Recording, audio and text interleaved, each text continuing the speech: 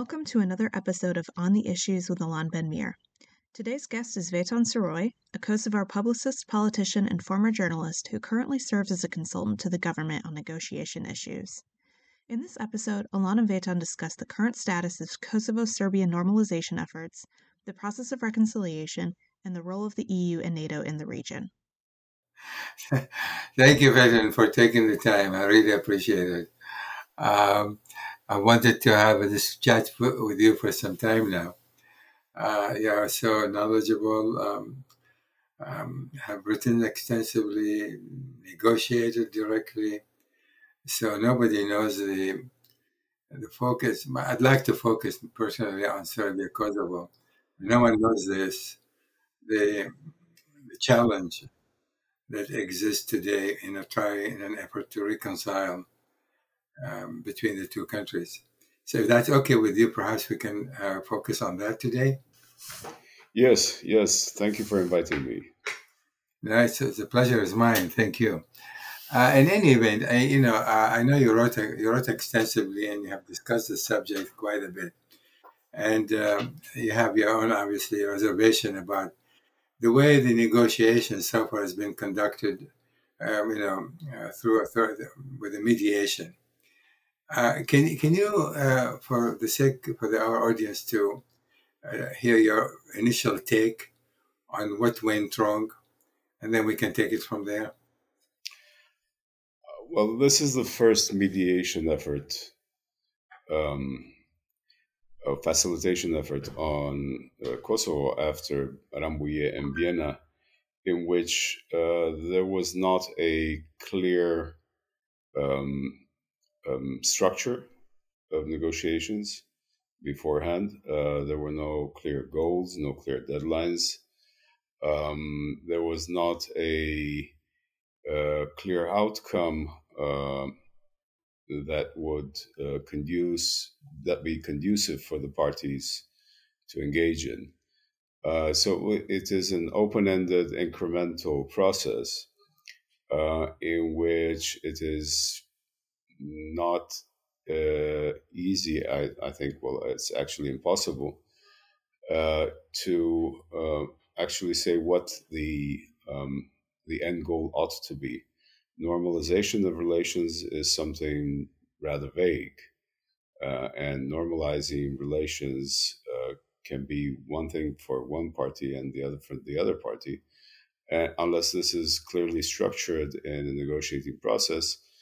The parties tend to, or some parties tend to misuse this kind of opportunity for delay. Right. I've been personally dealing with the Israeli-Palestinian conflict for many, many years now.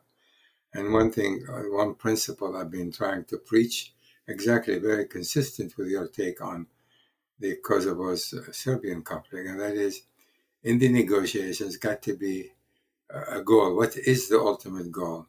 That is, the negotiation ought to take place in the context of the ultimate goal, and there is no goal. Then what are you really, in fact, negotiating about? And as far as as long as Serbia does not want to recognize Kosovo, and that's the subject of the negotiation. That is recognition as the ultimate goal, and creating a process to that end. Then this could lead to some kind of a solution. But they are absolutely right to suggest if that was not established from the very beginning, then the negotiation become an exercise and basically endless conversation isn't going to materialize into anything positive. So we let's take it from that point. We know that the conflict exists. We know there are certain realities on the ground that cannot really be changed in a short of some catastrophic event. For example, if I may, Kosovo independence. I don't think Kosovo independence is negotiable under any circumstances.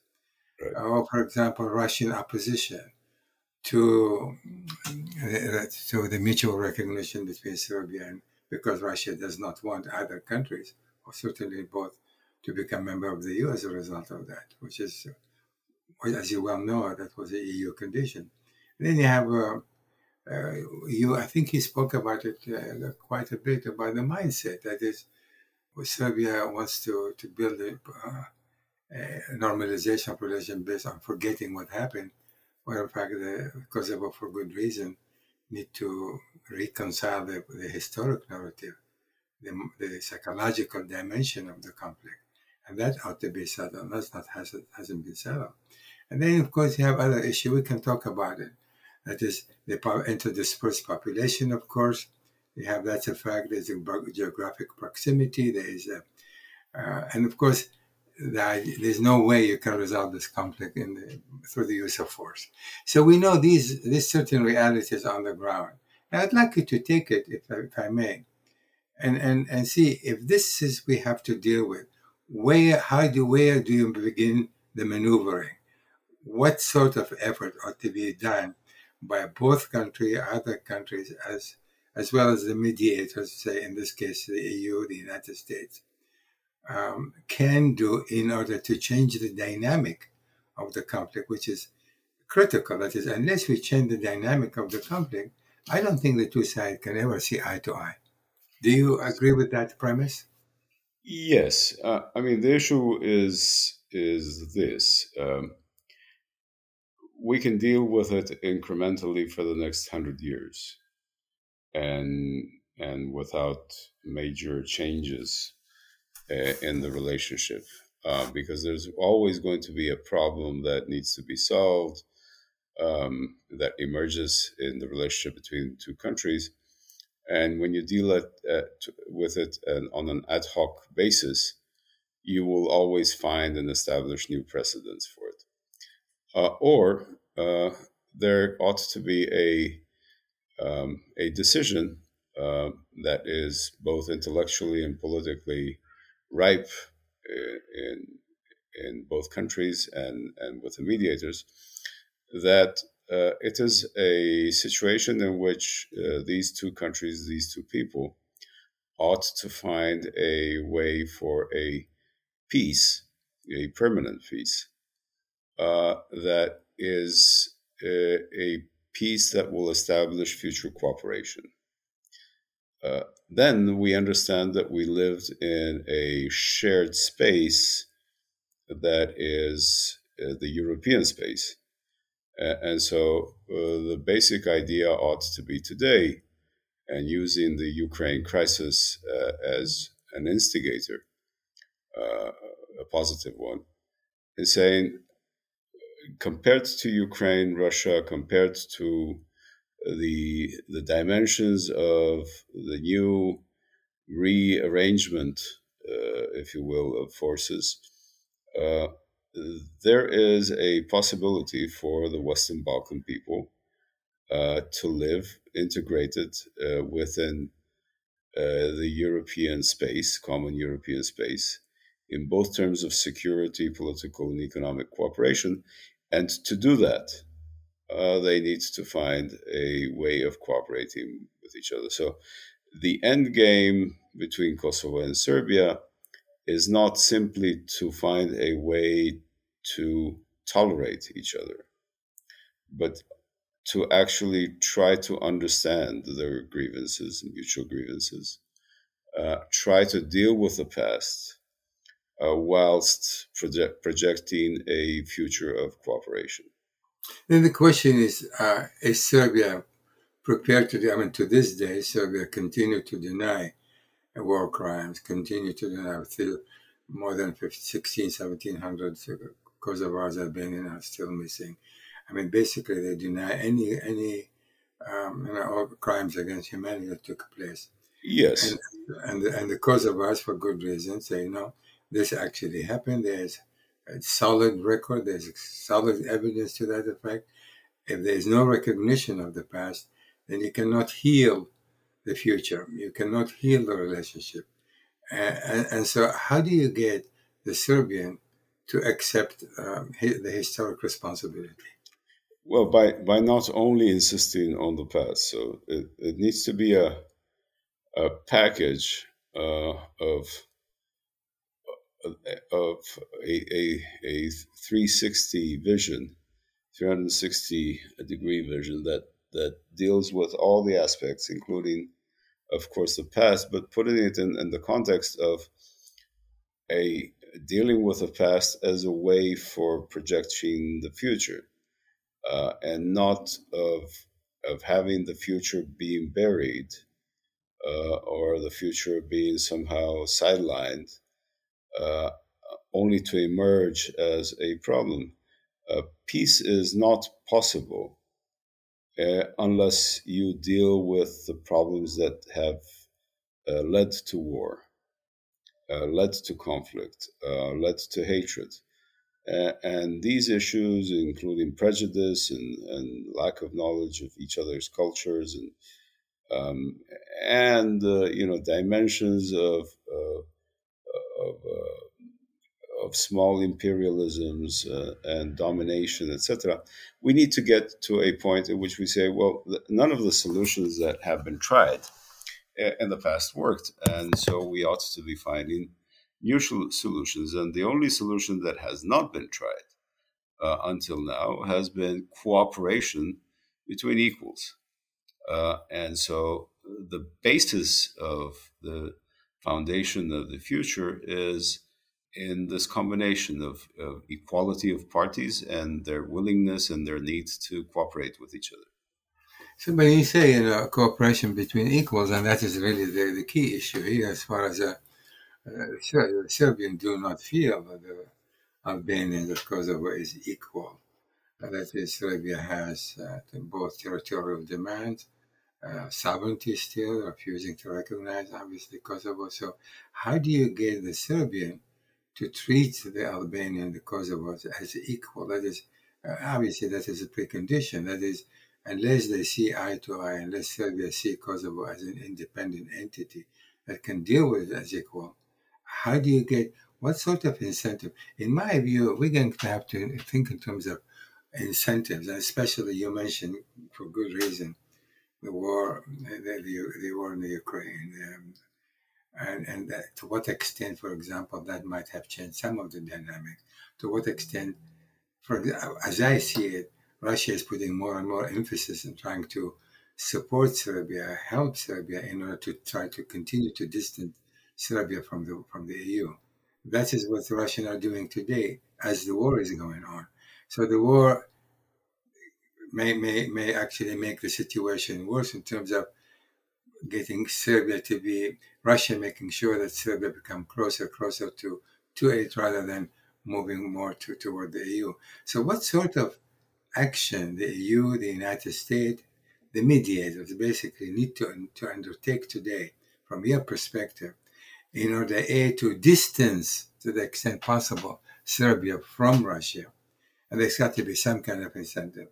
And B, create the kind of process, goal-oriented process between the two countries in order to move them forward. That is, my feeling is that incremental steps are okay as long as they lead to a specific objective. So what sort of incentive? I mean, A, do you agree with the premise that the EU in particular, because you are rightfully suggest that the Western Balkan ought to be their occupied space in Europe. They ought to be integral part and parcel of the European community. So I'd like to focus on that. What the EU can do now to change the dynamic of the conflict. There are Incentive, whatever means. What's your take on that? Sure. Well, there are several dimensions to it. The first and most important is actually to allow Serbia to make a decision about itself, and this is the most important issue. And this is a decision that nobody else can make for Serbia. And the decision that Serbia has to make is simple. Does it want to be a Eurasian enclave in a Europe that will have a very clear and very clearly defined line of friction, if you will, between the continent and Eurasia, which is where this conflict is going with Russia. Russia is establishing a new uh, borders between new ideological and all kinds of borders between Eurasia and Europe.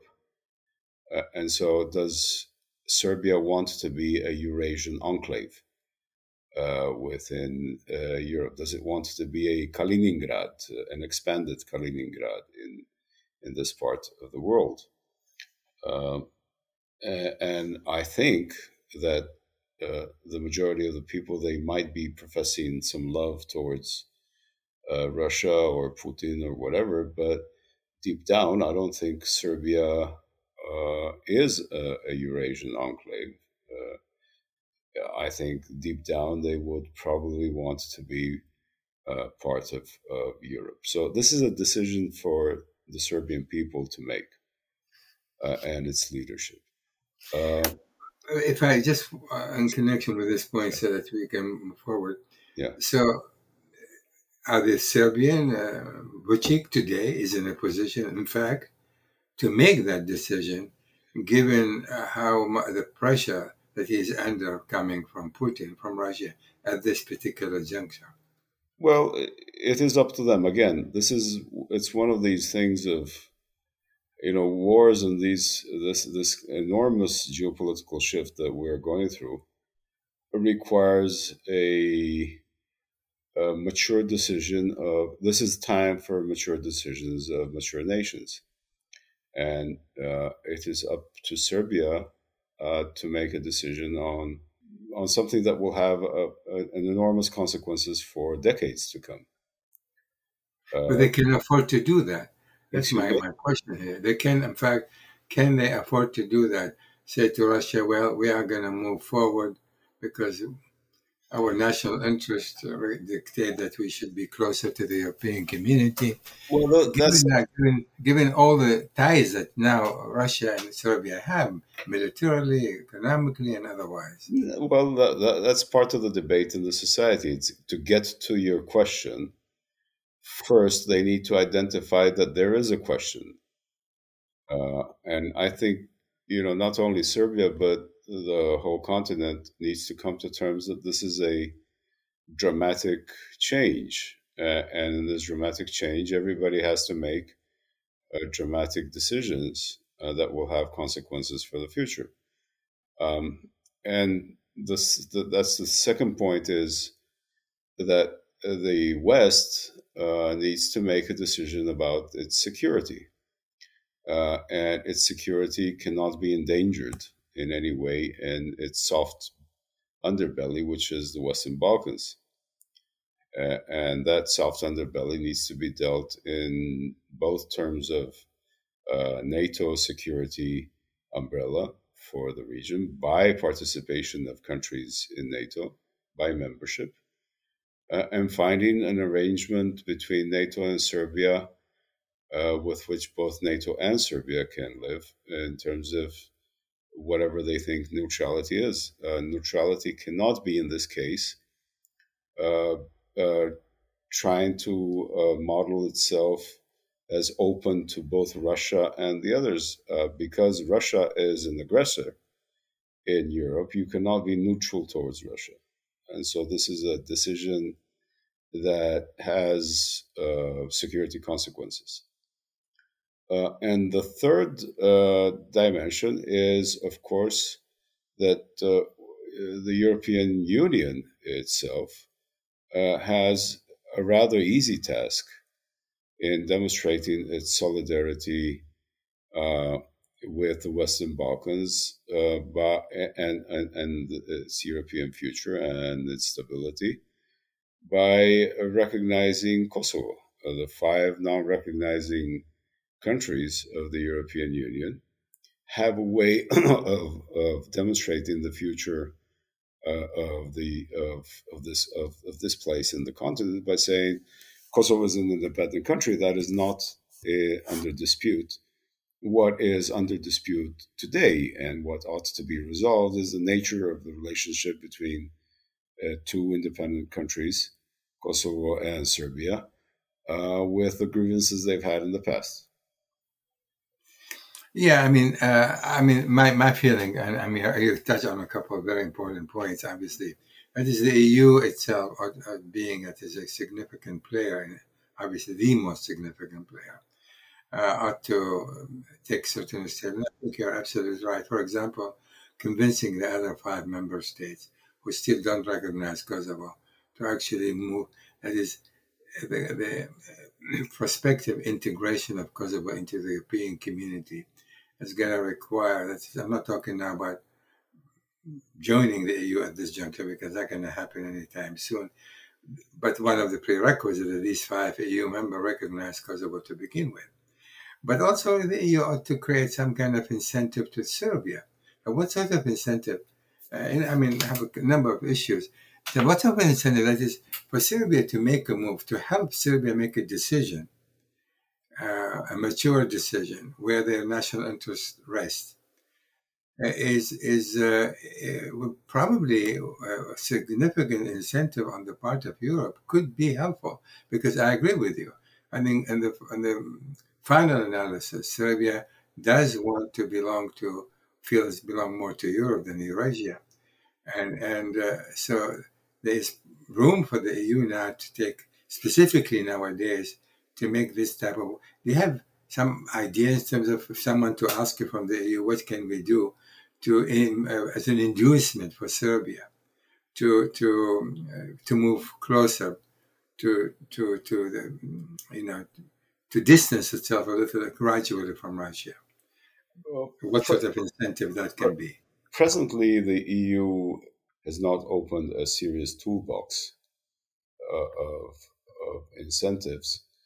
The EU relies basically on an old promise of 20 years ago, which is that the region has a European perspective.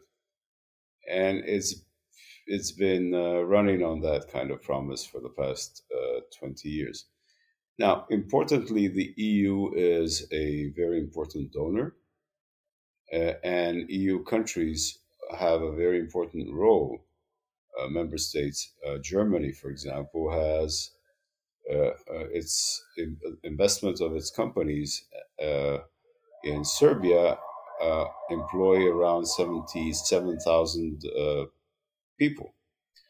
And so I think one of the messages that Serbia can understand is that it's not a given that a Serbia of today will have the same benefits that a Eurasian Serbia of tomorrow would. And so it's not actually a given that Serbia will continue to have foreign direct investments. Certainly the mood, especially after COVID and after the initiation of the COVID crisis, is going to be in insane economic mode of actually moving the supply chain closer to the European Union, which could be greatly beneficial to the Western Balkans as part of that supply chain.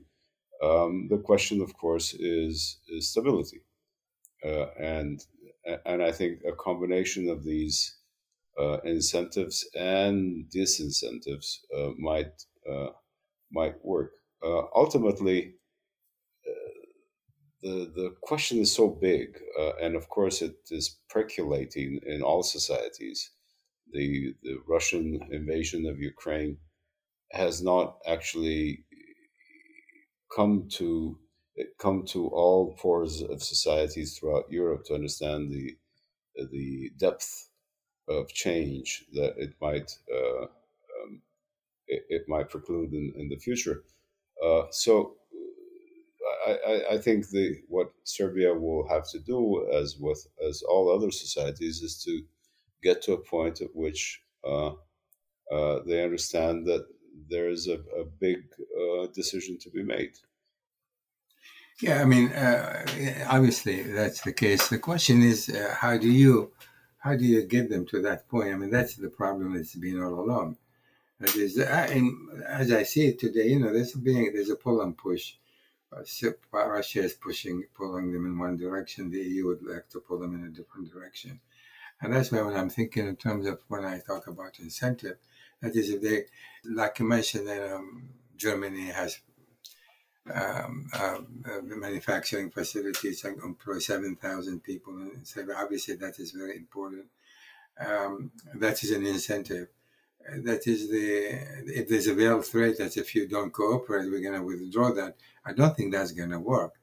I don't think you can employ necessarily the same time incentive and disincentive. That is, we have to see how incentive works to begin with. So my feeling is, don't we need to increase this incentive now, without threat of withdrawing, say, some of these manufacturing facilities? No doubt about it. I mean, I'm all for new incentives. The problem is, I don't see a European Union that is willing to engage in more incentives. There's plenty of new talk, but not of incentives. There's a great discrepancy, actually, between the analysis of the situation. You have a European Union that, in the first 6 months of this year, has changed dramatically. It is a European Union that has given money to buy arms for Ukraine, which is something nobody could thought would happen only a year ago.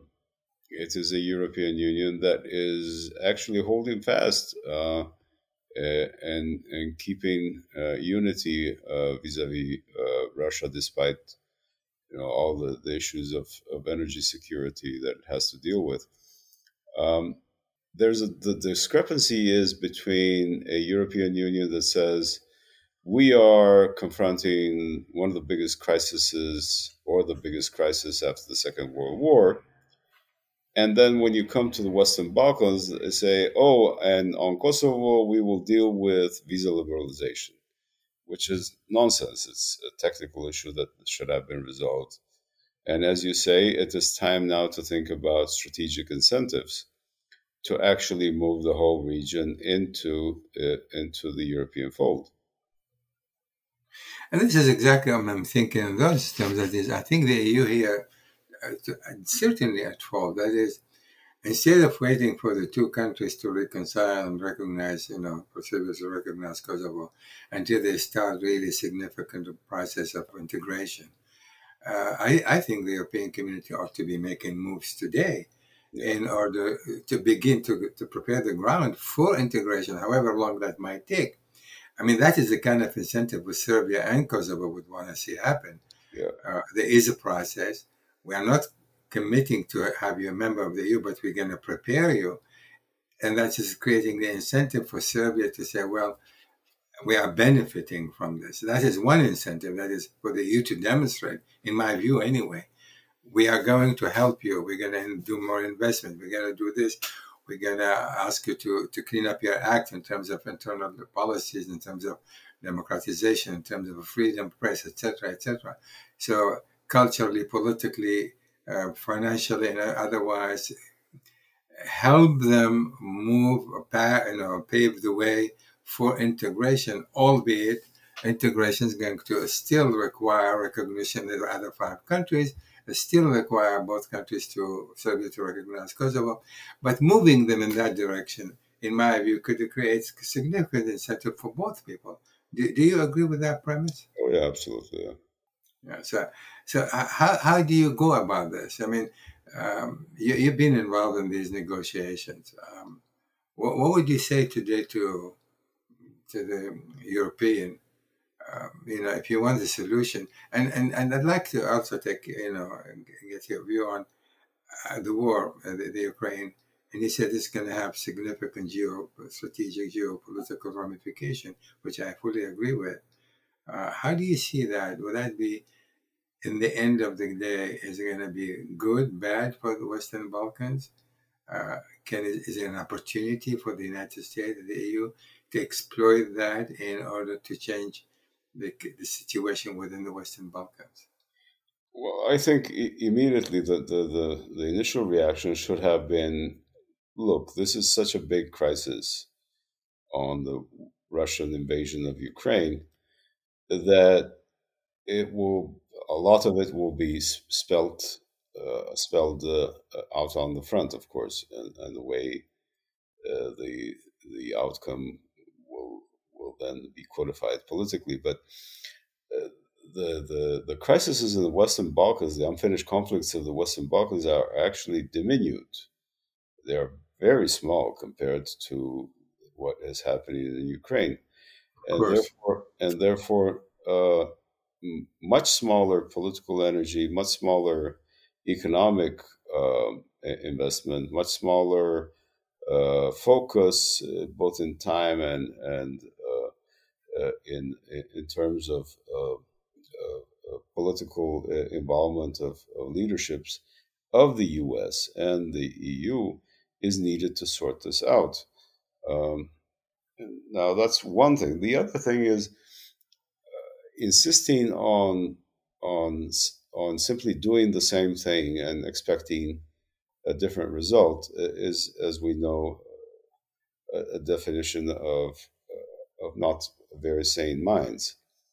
And in this case, the idea that the European Union and the US can expect a different result by simply sitting and waiting for this to solve by itself will not produce much. So the box has to be, the context of solutions has to be expanded, and it needs to deal with both the security issues, the security umbrella for the region, and as you have rightly said, to try to find positive incentives that will move people closer and faster into solutions and cooperation.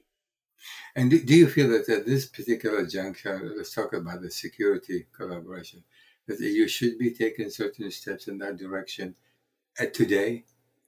It's both NATO and EU, and not NATO, yeah, and at this stage, it's of course inevitable that the US should be involved. This is a primordial duty, if you will, of the US, and a primordial role which is welcomed in Europe of the US to be the guarantor of security and to be the main pillar of NATO within NATO. So the question, of course, is how do we get, how does the US involve itself in trying to sort this out in terms of hard security. Interestingly, because I'm sorry, go ahead. I didn't mean to interrupt you. No, go ahead. No, go ahead. The fact that Sweden and Finland now decided to apply for membership in NATO so there is some kind of here an opportunity, say, for NATO as well to like you just said, begin some kind of process of security arrangement. That is, the war in the Ukraine is an instigator, what made it Sweden and Finland to apply for NATO. Yeah. When that does that, give an opportunity now for the EU also to reach out and expand its security umbrella to the Western Balkans. Yes, and in my mind, there's. I don't think there's any doubt that Kosovo will be a NATO member by the end of the decade. And maybe that's probably the way to deal with this issue is to project some of the outcomes which are only natural. So if we negotiate under the assumption that Kosovo will be a NATO member at the end of the decade, and this is something that is spelled out to Serbia quite clearly, we're not talking about whether Serbia, and in this case Russia, can obstruct Kosovo's NATO membership. And we're not speaking about a hypothetical situation in which they can obstruct the statehood either. What they can do at this case is recalculate, and Serbia needs to recalculate under the clear projection that the whole region will be in NATO, and that itself, Serbia itself, might not want to be in NATO, but that will redefine its notion of neutrality. You can be neutral as Austria, um, uh, but you cannot be neutral as Serbia is today in terms of military neutrality that has links to Russia. Simply because Russia has done something that has changed the rules of the game. It's opting for a new Yalta, and it's opting for a new Helsinki, and this puts all the rest of us in a totally different camp. Right, right. So, and no, I think I fully agree with, because becoming, joining NATO, there are not the preconditions that the EU is putting on Serbia and Kosovo. So, when you say there's absolute certainty that Kosovo will become a member of NATO by the end of the decade, what is the? I agree with you, but I'd like to hear for our listeners, the rationale. Why do you feel so confident? Because the more certain um, the picture of the future becomes, as envisaged uh, by the parties, the better calibrated can the dialogue be. We've been spending like 10 years discussing license plates, which is a silly thing. Car license plates. Now, this is 23 years after the war has ended. Now, imagine in 1968, and France and Germany discussing license plates. Which license plates connect to the It French. is a joke. I agree with you. And, and so,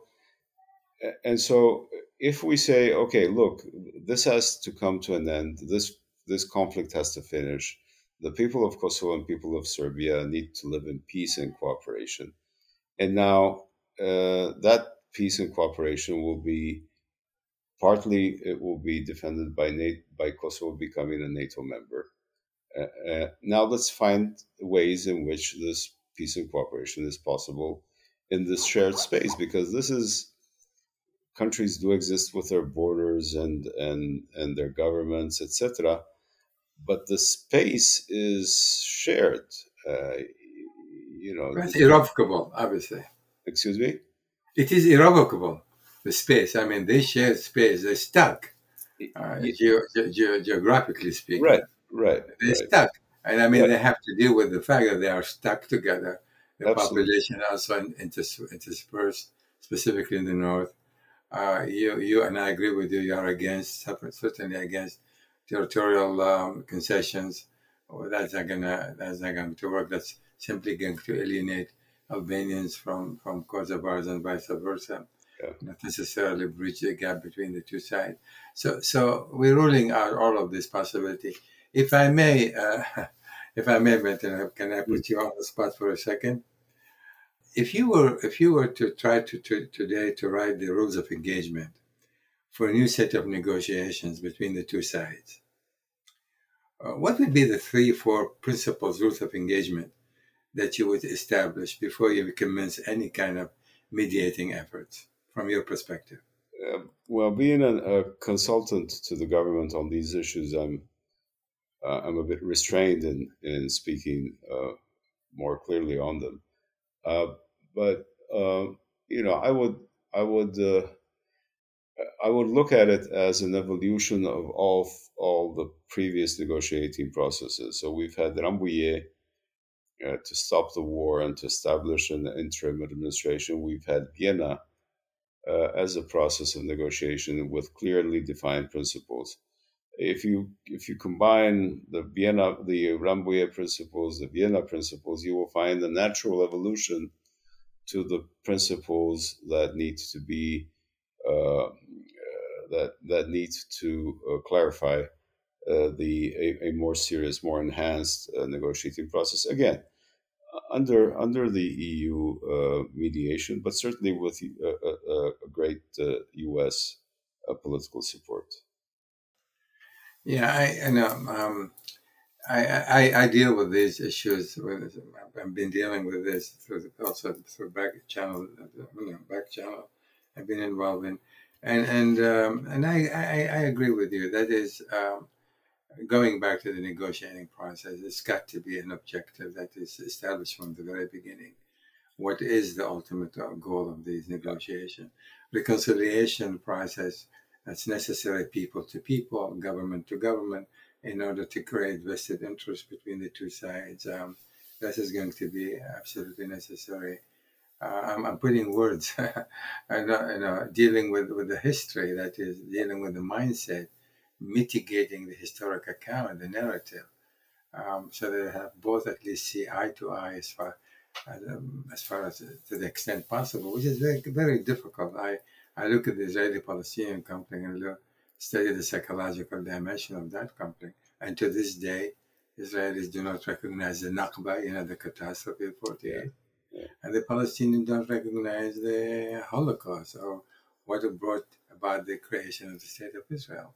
So there's some similarity in terms of how do you go about sitting negotiating, but nothing happens unless there is recognition on the part of Serbia that Kosovo is an entity and is going to remain an independent entity comes what may. That's what I think the Serbians simply still don't want to accept. And so, do you see any hope that bring Serbia any closer to reckoning with this reality? I don't think fast enough. I don't think it will happen fast enough. I think it ought to happen. Now, you never know what is going to be the cathartic moment that actually makes these things change. But as we know in human nature, these things happen. Yeah. I mean, otherwise, where do we go from here? And that's just... Right. I would love to continue this discussion with you, but I want the people to listen to the whole thing before they get tired. Yeah, right. So again, Vernon, I really thank you so much for taking the time. I really appreciate it. Thank you. Thank you for listening to this episode on the issues.